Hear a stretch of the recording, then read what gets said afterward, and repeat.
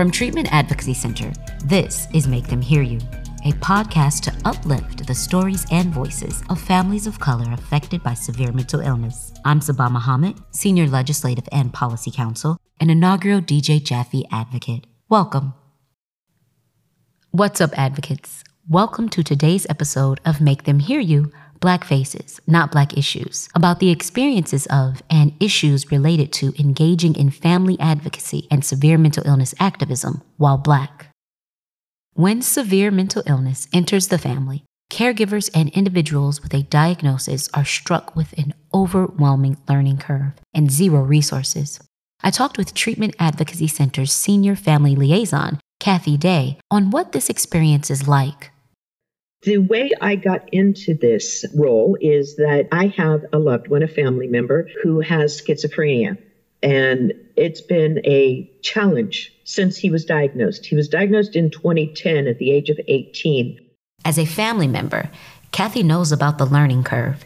She knows how earth-shattering it can be when severe mental illness suddenly enters the family. When he became ill in 2010, I really had no clue about what was happening to him. I thought maybe he had some depression. There were multiple things going on.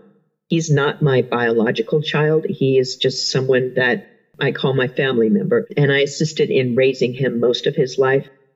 I had no clue at that point about prodrome symptoms. That is the period of time leading up to the first psychotic episode in which the symptoms are starting to appear. And unless you know what's going on, you can't really know what to look for. Here, Kathy makes an important distinction: knowing what to look for. For Kathy, it was parent advocates who helped to connect her to information on community support. I always say that severe mental illness has an unforgiving learning curve. How are family members getting the education they need to go from family member to caregiver? There are some books out there that are helpful. There are websites that are helpful. The first website I landed on was schizophrenia.com. The support groups in there, the forums, aren't private, so I was very cautious about what I asked about or talked about in there. And then I happened to find some Facebook groups. And I found the wonderful DJ Jaffe, who was helpful. Bless his heart. We lost him last year, and that was just horrible. But he was such a huge factor for me in learning how to advocate outside of my situation and advocate for my loved one and be strong enough and knowledgeable enough to know what I was asking for. Because in the beginning, I didn't know what I was asking for. I didn't know what HIPAA was. I didn't know anything. But through the advocates I met there and beyond that, there were support groups, too, that were private support groups with other families like me. And I was able to go in there and get support at any time of day. Although our numbers may seem small, there are enough caregiver groups to tailor your experience. You know, there are other outside support groups that maybe they have 2 groups a month that you can go to. That's not always the best way for support for me. I like to be able to ask right then and get that immediate answer, because the situations usually require an immediate answer. Another factor for me with live support groups is they're typically local, and I don't necessarily want to run into somebody in the grocery store who may have heard my story or me hearing theirs, because that could be a little bit awkward. So I like the anonymity of Facebook groups or other social groups. I've made friends with people across the country who are actually better friends than the friends I had before the illness because they get it. NAMI has a wonderful program called Family to Family, and it's a class you go to. It's not a support group. You can go there, and it's structured. Kathy is talking about NAMI, the National Alliance on Mental Illness. NAMI was founded in 1979 by a small group of families and is now the nation's largest grassroots mental health organization dedicated to building better lives for the millions of Americans affected by mental illness. It's a national advocacy group, but in addition to NAMI National, there are self-governing chapters, sometimes multiple chapters within each state. You learn the basics. You learn about the illness. You learn somewhat how to advocate for your loved one. So, that to me is the foundation for anyone who is new to this life of having a loved one with a severe mental illness. That's fundamental. And then reading everything you can, learning everything you can, reaching out to others who are in this situation. And eventually, a lot of it's going to click and you're going to get different ideas from different people. It takes a village. We are the village, and we have to share and help each other so that we can each help our loved ones. And that was probably a big soapbox thing for me right there, but it's important. That's what we're unpacking today. How the broken system relies on caregivers to do the work of experts. We call ourselves family members, and we can't do it alone. Therefore, we rely on what Kathy calls our village. But what happens when the village landscape is largely white and subject to implicit bias? What does family member advocacy look like when we consider racial and cultural differences? To further explore the role of caregiving and creating a community of resources, I interviewed caregiver and mother Margot Dachelle. Margot is both a family member with a story to share and a skilled expert in severe mental illness advocacy. She has served as her son's primary caregiver for over 20 years. Margot tells the story of piecing together her own network of organizations, support, and services to ensure her son's survival. When Margot found that there were few safe spaces to talk about race and severe mental illness, she created her own organizations.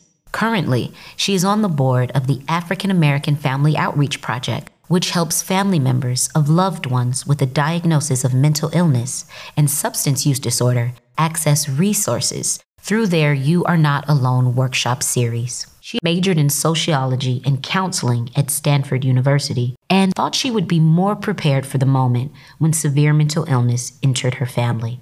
Unfortunately, her experience and education could not prepare her for her son's first episode psychosis when he was all the way across the country.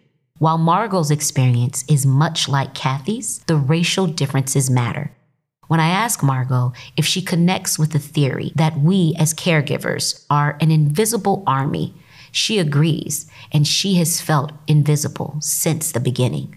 I use the phrase that I heard rising up out of the community a couple of years ago, I see you. Because we aren't seen and we're not acknowledged. That's the other part of the invisibility.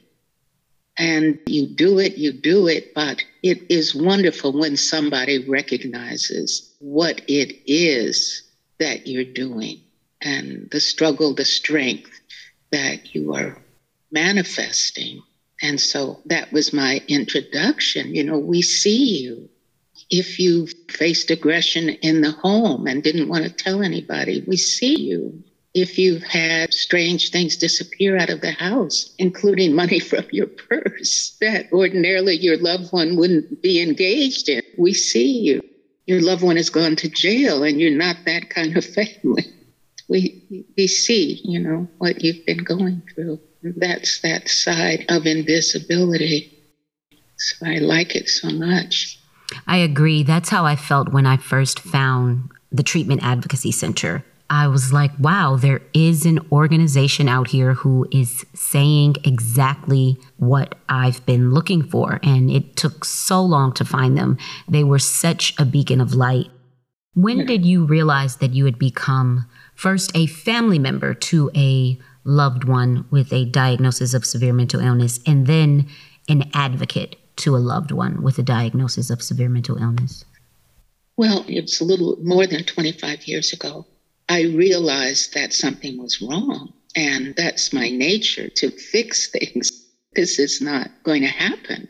At that time, my son was at Morehouse. I thought things were going very well. He really wanted to go there, and he liked it there.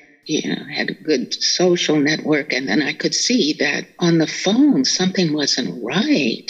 He was overly emotional. He was sobbing. People were looking at him funny. And I thought it was the stress of school. These are the know what to look for symptoms Kathy referenced. They are easy to overlook in the Black community, where mental health is often seen as a sign of weakness and therapy is taboo. So immediately I was engaged. He didn't want me to come. Morehouse is a man's school, and I think that there are some downsides to the mentality that at that time some of the young men have. You don't want mother coming to school. Father would be okay, but not mother coming and looking after you. It's also important to know the role college plays in psychosis. It's not that college is triggering.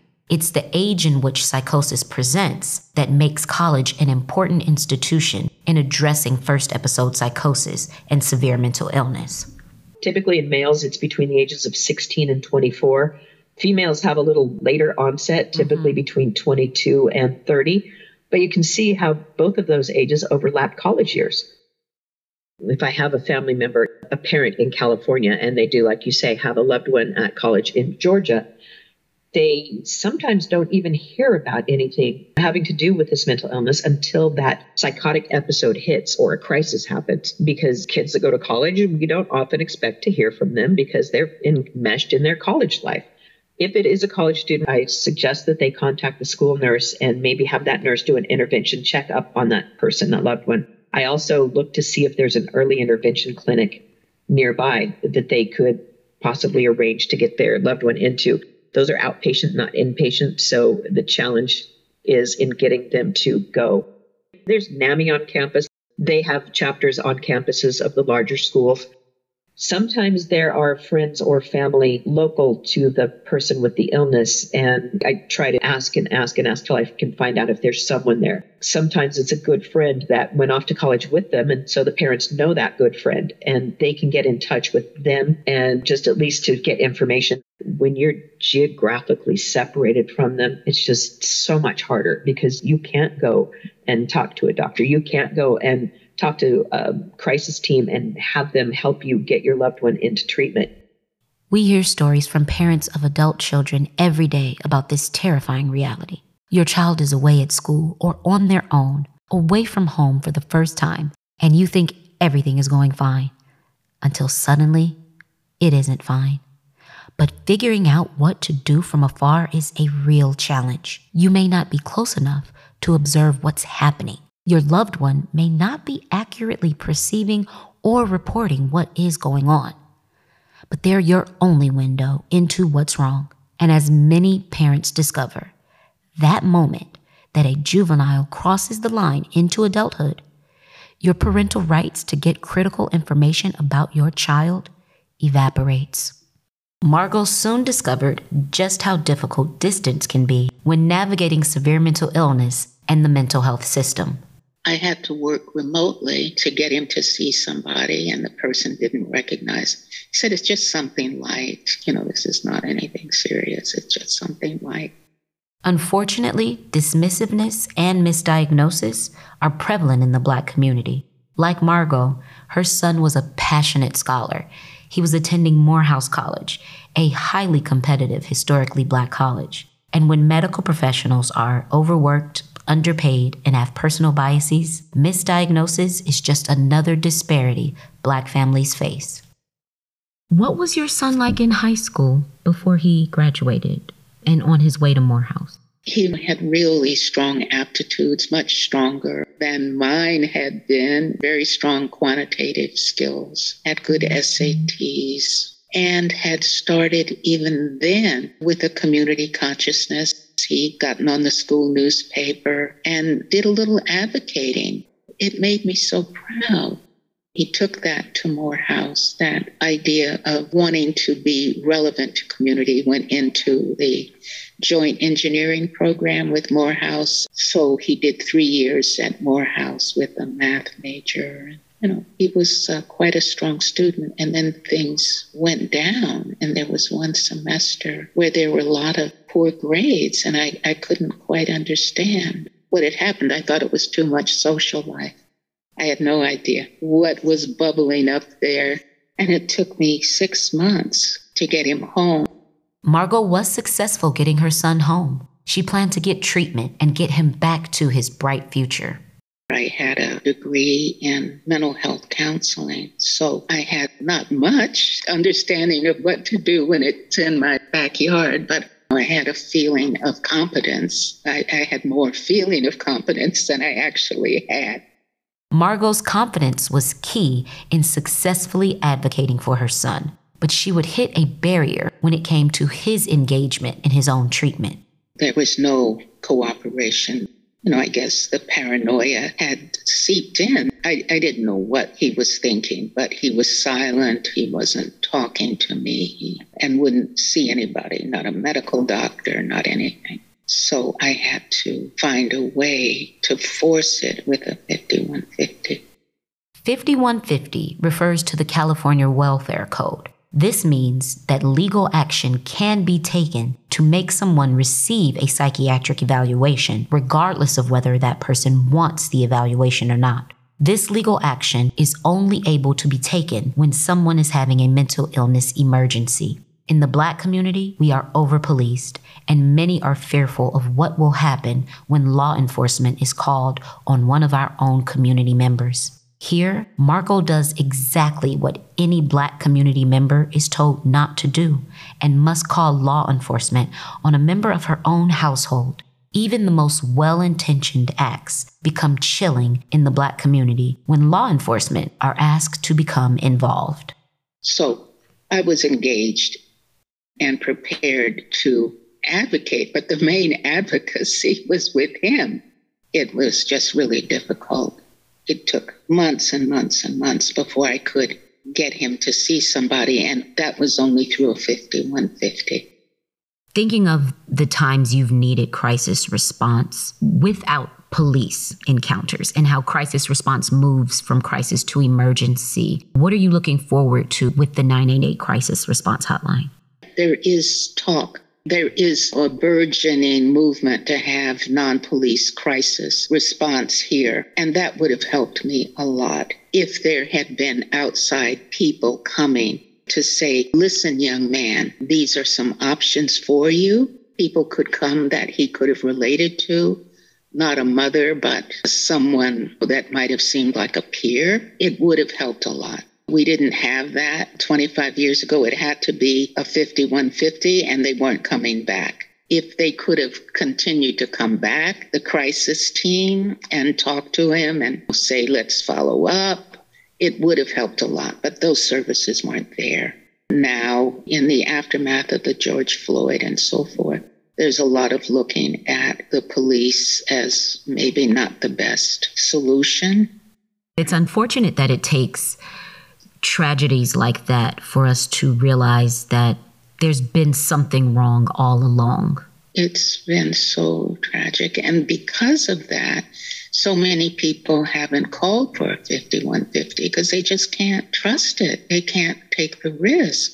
They're coming in, guns pulled. Have you ever called other people to help you instead of calling for involuntary commitment? No, I didn't have that option. I didn't have anybody I could call. I mean, I had family, I had brother, I had nephew, but it wouldn't have worked. My son's a big fellow, and he could get very aggressive. At the time, he could be very threatening. He had violence on his mind, and I couldn't put anybody in that position. Without resources, parents navigating severe mental illness have no choice but to utilize police as a part of their village of caregivers. It's something Kathy first struggled with as a family member and now as family liaison for the Treatment Advocacy Center. So my go-to was calling the cops. And I always hated having to do that because I felt this is a medical illness. Why am I calling law enforcement?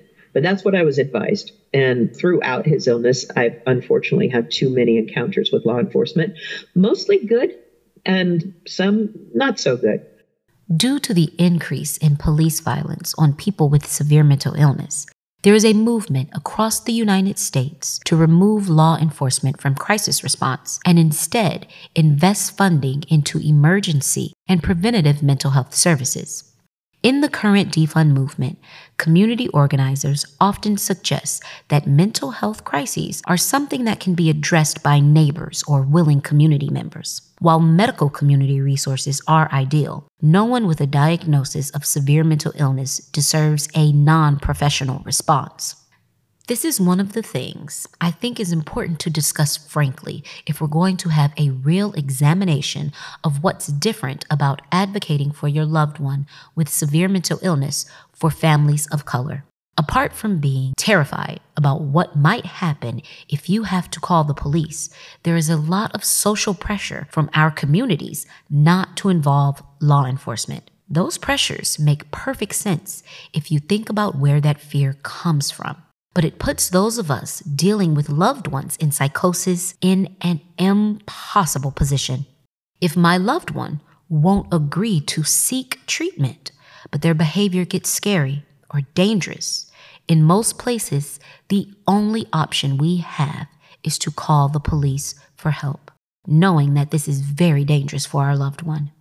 I think this is a pretty universal fear for all families dealing with severe mental illness. But for marginalized people, not only is our risk of harm during a law enforcement encounter statistically higher, but we also know that our community is not going to approve of making that call. This terrible position between a rock and a hard place is what I call the untenable space we've created for BIPOC families affected by severe mental illness. Live in fear of or for our loved ones as they get sicker and sicker, or ask for help from police and pray that it doesn't lead to a preventable tragedy. Were there ever times you hesitated yourself and maybe did not call and just decided to let the crisis play out instead of utilizing the police? I did, yeah. There were times when I thought, well, I'm not going to do this again. There were also times that I could have left him in the hospital and made sure he got into a step-down facility. And I went with his pleas, his promises, much too early, and it probably did great damage in the long run because he would get off of treatment as soon as he'd get home. Give yourself a lot of grace for that. As caregivers, as mothers especially, my mom has always been guilty of that. It's not your place to make these medical decisions. And we believe our loved ones. We want to believe those promises. We want to believe they're still in there and capable, and that the anosognosia or the lack of insight can just be dismissed. It's very difficult.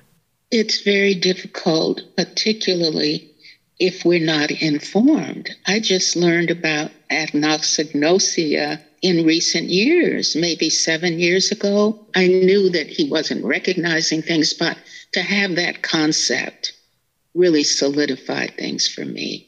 And I didn't have it early on. The lack of family education really made a difference. So that was one of the things that did help me as soon as I could get into NAMI's family education program. I was trained about 1997 by NAMI's director of education here, the first group in Northern California trained to teach the family-to-family course. When was your son in Morehouse? What year? He went in 91. Oh, okay. Yeah. And that is a big recommendation that I have.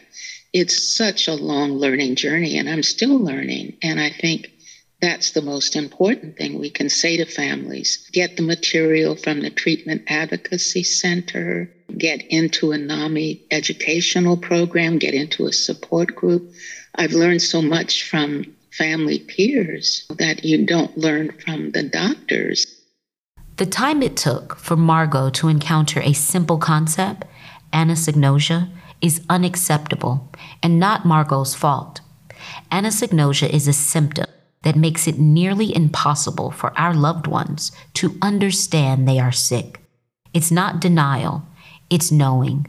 In my loved one's case, he knew his skin was covered in scales. He knew our mother was somehow no longer his mother.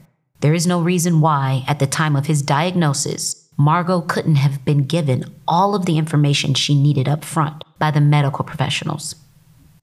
One of the most important things we can do for ourselves and our loved ones is get information, to do reading, to be in a support group where there's so much that people who have gone before can share. That's been really important for me.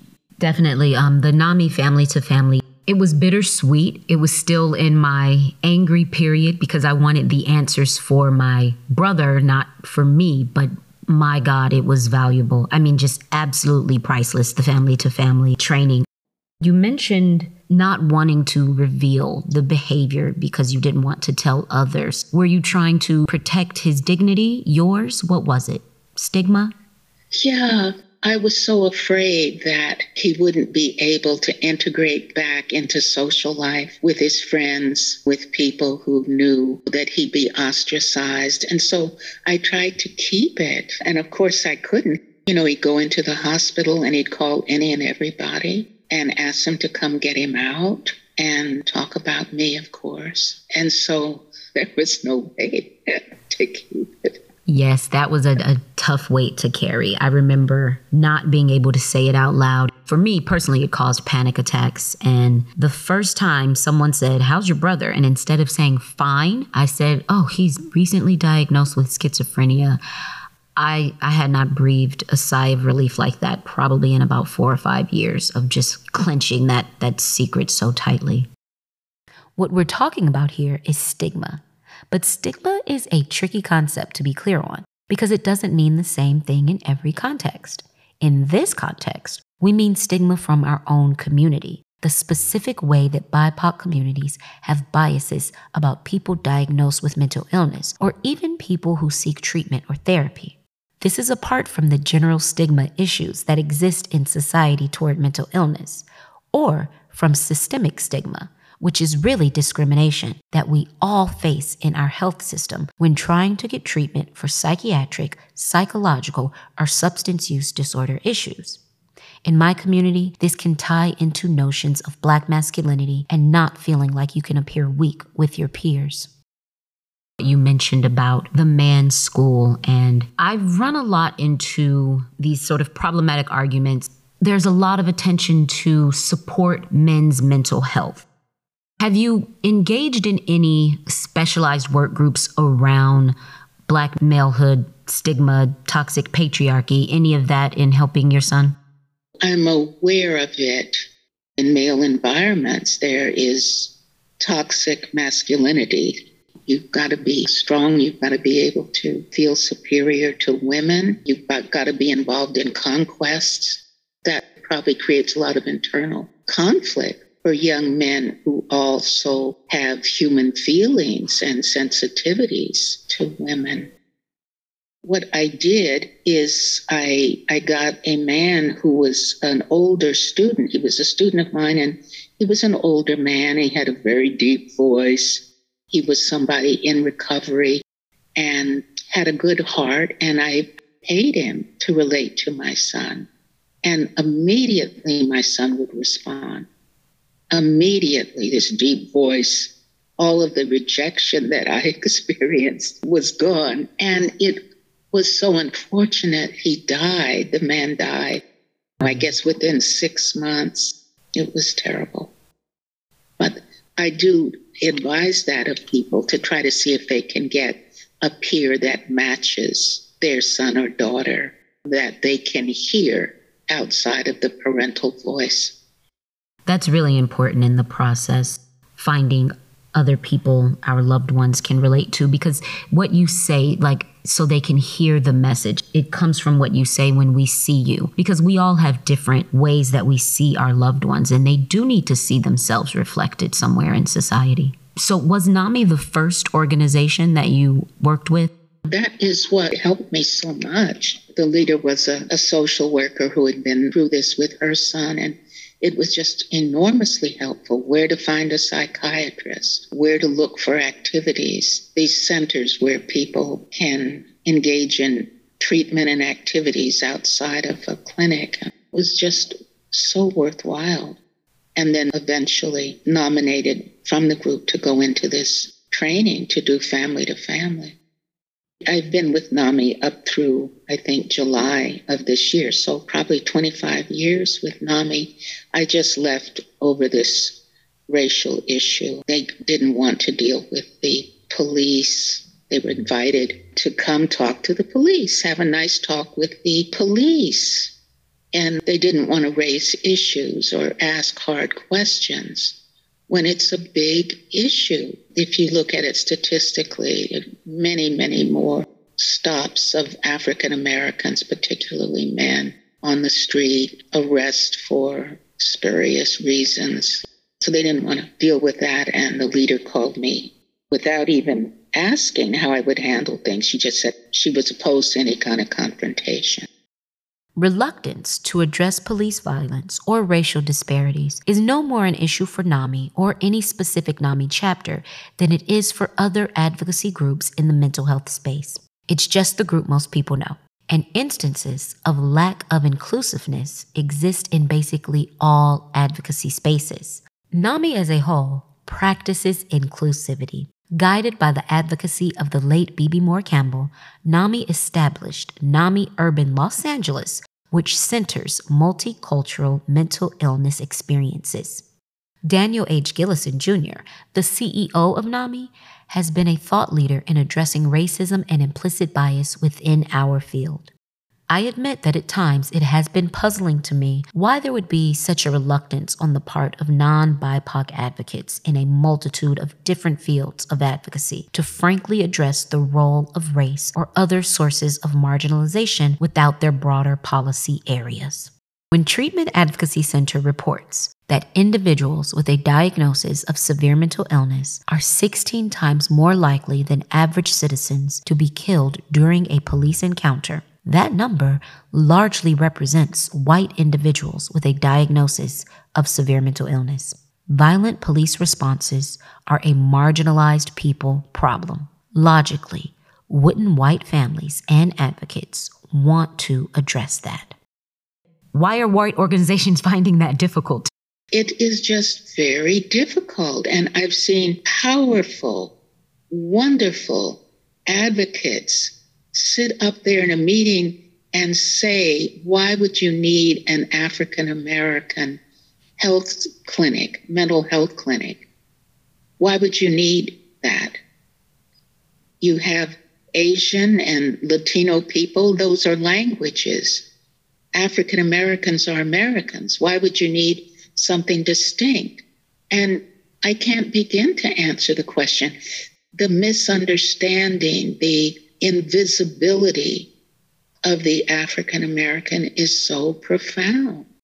I felt this invisibility when I first entered the small world of severe mental illness advocacy. I found a Facebook group that finally seemed to address my issues. But I hit the limit of what the advocates were comfortable talking about when I asked caregivers to freely imagine a non-police response, and they refused, insisting that police should be involved, even in an imagined utopia with unlimited funds and resources. There was no safe space to exclude police from a medical emergency. Next, it was when advocates insisted that severe mental illness affected us all the same, regardless of race. After that, I left the group without saying a word and decided it was better to advocate alone. By myself was better than invisible within a whole. People in BIPOC families are often shut out of healthcare systems, generally in ways that others aren't. When early identification and intervention during a first episode of psychosis are critical to a good prognosis, it matters whether there is meaningful access to diagnosis and treatment. If you then consider that people of color who won't volunteer for treatment are a lot more likely to be arrested than hospitalized, and a lot more likely, if they are hospitalized, to be misdiagnosed, I think we have to admit that severe mental illness really doesn't affect all people in the same way.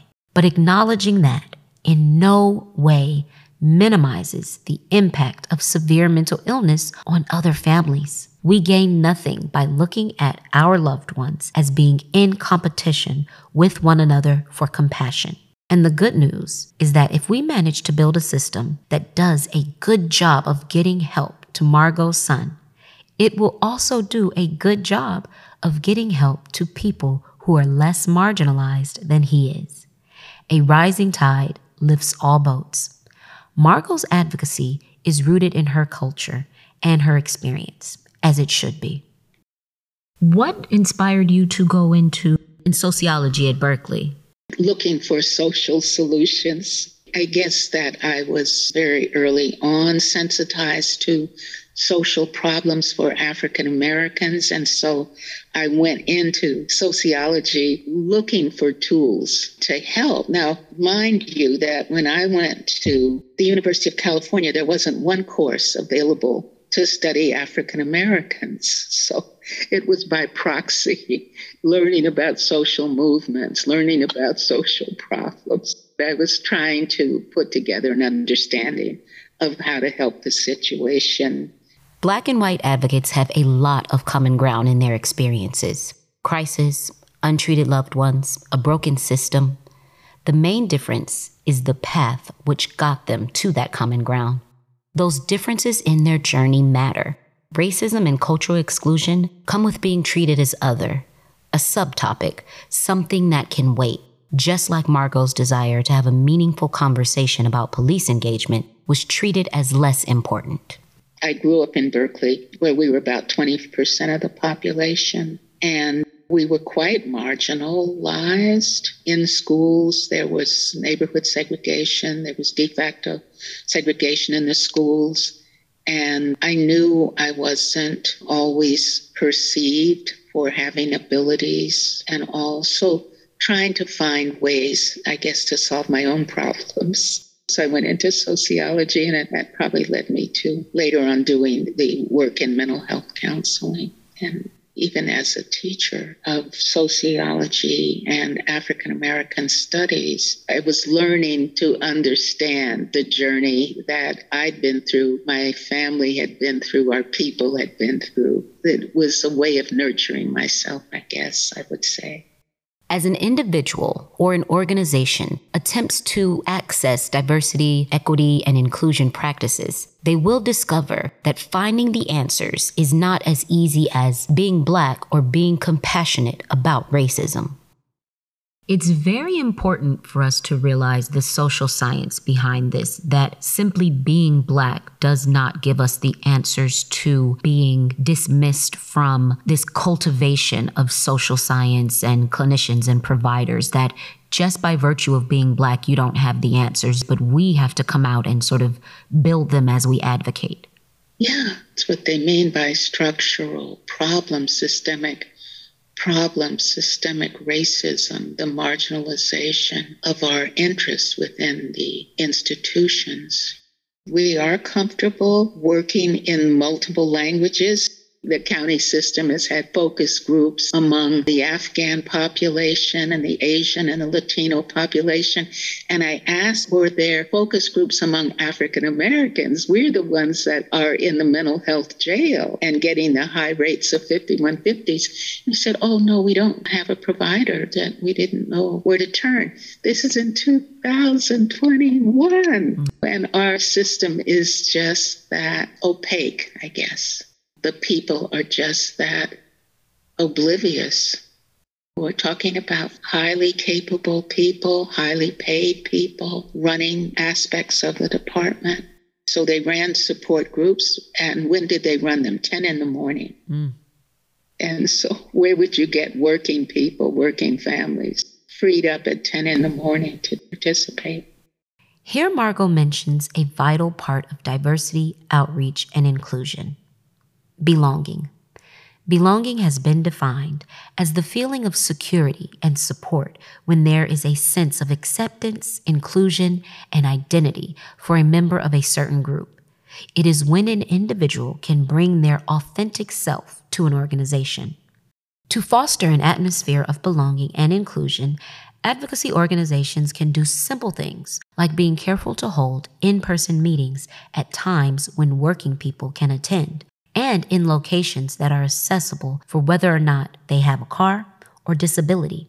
In our new world of normalized Zoom participation, that may be getting easier, but it's still important to record meetings for advocates who might not be able to stream them as readily. But most importantly, if we want advocates from marginalized communities to feel like they belong, we just can't ignore the issues that they identify as having the biggest impact on their families.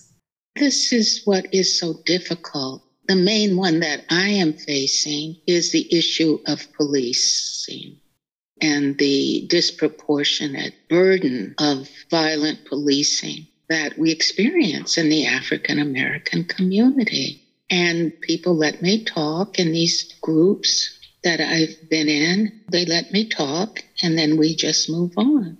No one picks it up. It's disappointing, is what I would say. You've once told me that you join these organizations and they want the Black person, but not the Black issues. Forums have been organized so that we can routinely present our issues. That main one of policing that's particular to African Americans isn't heard. The issue of how to work that issue of over-medication of African Americans is not heard. Our medical director here, the lead psychiatrist, did say he felt that his colleagues still used medication. There were instances of using it as a pacification measure, but the idea of organizing people to see how that could be addressed systemically isn't there. There is not the critical mass in the NAMI groups, and there's another group here that's very large, and it's been organized very nicely. It's got 68 people, and it's got real potential for power. And the leader tells me she understands white privilege and that she wants to deal with this issue around structural racism, but no one picks up on the specifics as they come up. And it's demoralizing. It's demoralizing. And there are so many issues where we have a common agenda. BIPOC silence is what Margot is referring to. The tacit expectation that the advocates of color in a larger group won't rock the boat with issues related to race or marginalization that don't necessarily affect the entire group. The idea that we can't address those issues until we've addressed all the issues faced by all members of the group because it might put our loved ones in competition for limited resources and limited empathy, limited focus. This happens to all marginalized groups: women, people of color, people with co-occurring disorders. I think there's an apprehension among the larger group that if we can't provide a simple message, we will lose the attention of lawmakers or the media. But for our family members, these are life and death issues. These are the things we need to focus on for our loved ones to survive. This type of silence is especially demoralizing, as Margot puts it. When it comes to our village of caregivers, all we have is family member support. I was once like Margot. I also felt like other advocates wanted a Black face, but not Black issues. I want to suggest that we don't need to do this. We don't need to ask parts of our severe mental illness community to stay quiet about certain parts of their experience. I've come to understand that many white advocates just aren't sure what needs to be done, but are very willing to listen and reevaluate. I've discovered more discomfort than discord, more avoidance than anger. So now is the perfect time to listen and work together. That's what this podcast is all about. I really hope that advocates of all backgrounds listen to Margot's story about her son, but also about how sometimes her village has let her down when it didn't have to. I believe that these stories will motivate our entire severe mental illness community.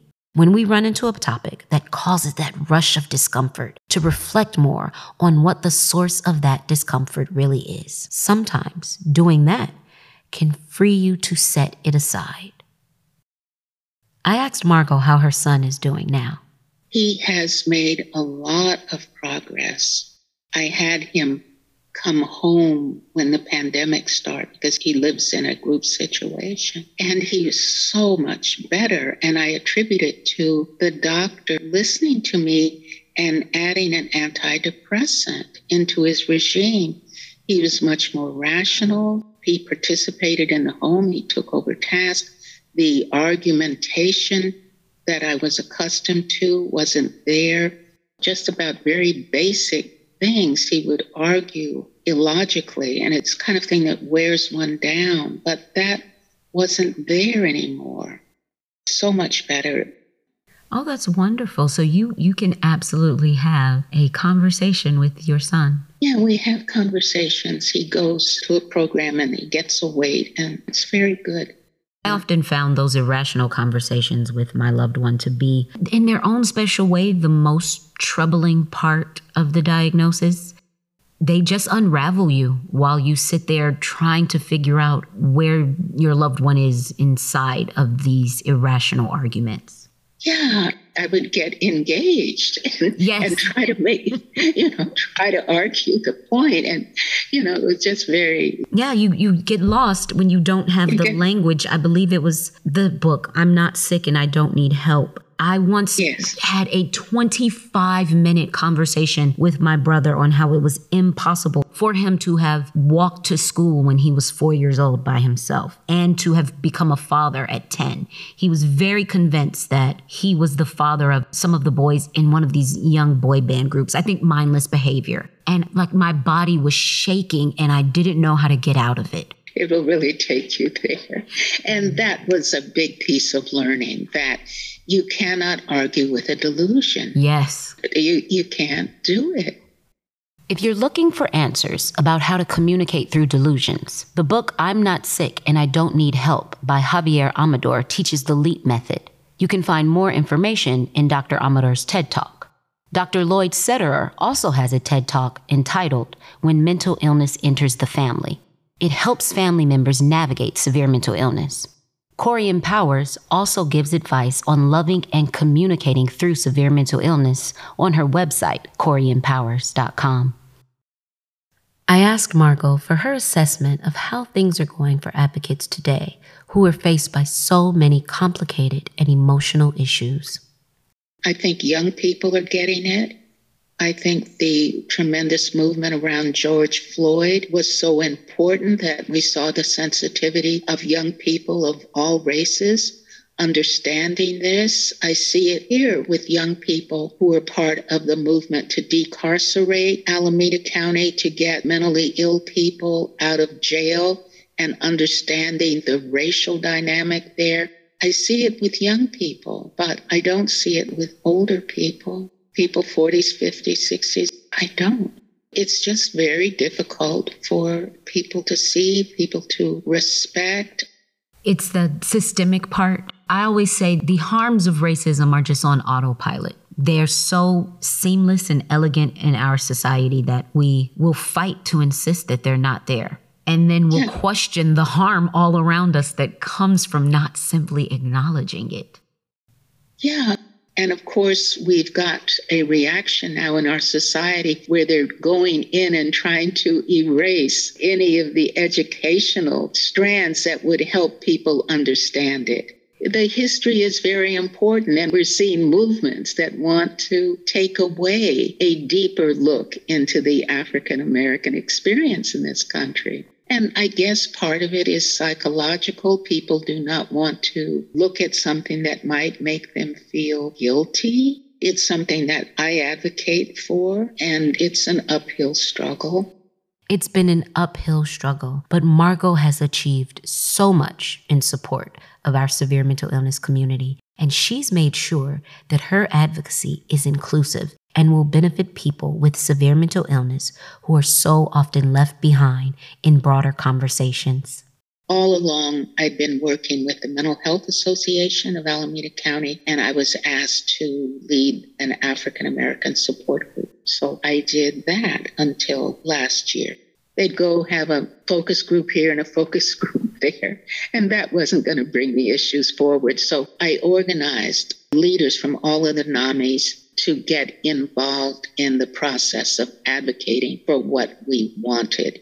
So that was very important, and that went on for about 7 or 8 years. It was called the Alameda County Family Coalition. In 2006, we got to the table, and one of the things we said we needed was a family education and resource center.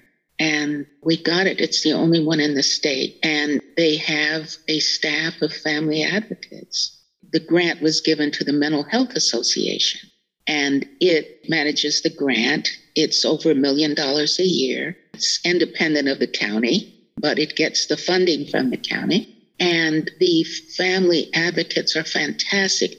They'll go to the school with a parent and help negotiate if there is a learning problem. They'll go to the jail with a family. They go to the courts. They get in the trenches like nobody else can do. They have support groups.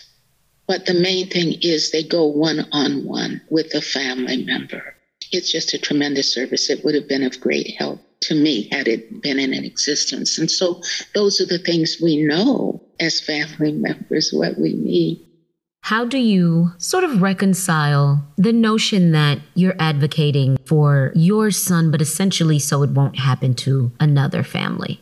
Your son may not be the primary beneficiary, or it's late by 25 years, but you still do this work for others. Yeah, and I guess it's my way of helping others and helping myself. I still learn. I probably saved my son's life. It's what I've learned. I mean, at one point, he drank a whole bottle of pills of his medication, and only because I knew things, and by that time I knew who to call and ask.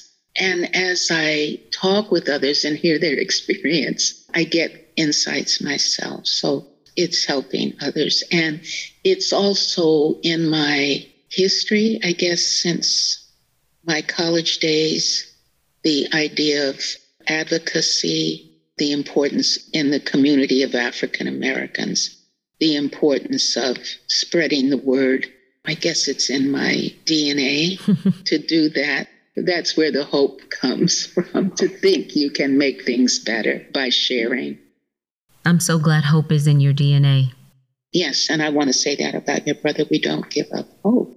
I don't care how long it takes. And my son is an example of that. I would have never thought he would get out of that irrational state, that disorganized state where he would argue that the sky was not blue. You know? And a lot of it has to do with getting the medication right.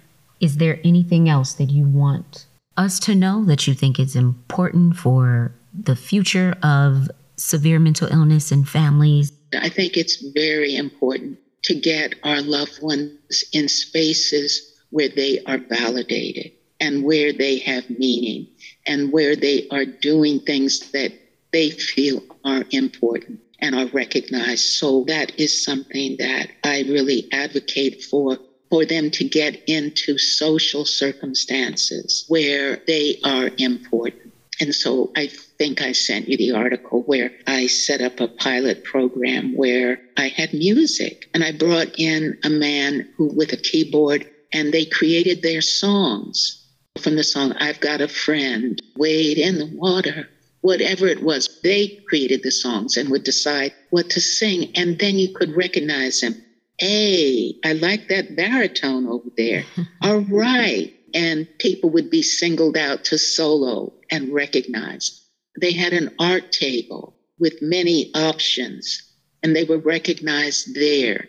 They created a community, and the principals could recognize them, but peers could recognize them. And we saw great movement. We had stipends for a few people who would bring service to the program and would set up the coffee or what have you. And there was, a little money for them, which was very important. On these low SSI stipends, this money was not even enough to keep them out of poverty. So that's what we need. We need within family and within community ways of acknowledging people as people, not as ill people, but as people. And that really supports growth. It really does. And for you, the involuntary commitment as well as the recognition of the need for independence has all been a part of your son's recovery process, a part of your village, your army of invisible caregivers. Right. Oh, I couldn't. Without the involuntary treatment, nothing would have happened. He's been out of it now for over 20 years. So last commitment was about 20 years ago. Now that is definitely hopeful. Wow. I cannot hear stuff like that enough. That's great. Thank you so much. Thank you, Sabah. It's been a wonderful conversation. It helps me reflect. And these conversations help us think about where we are and where we're going because growth is important.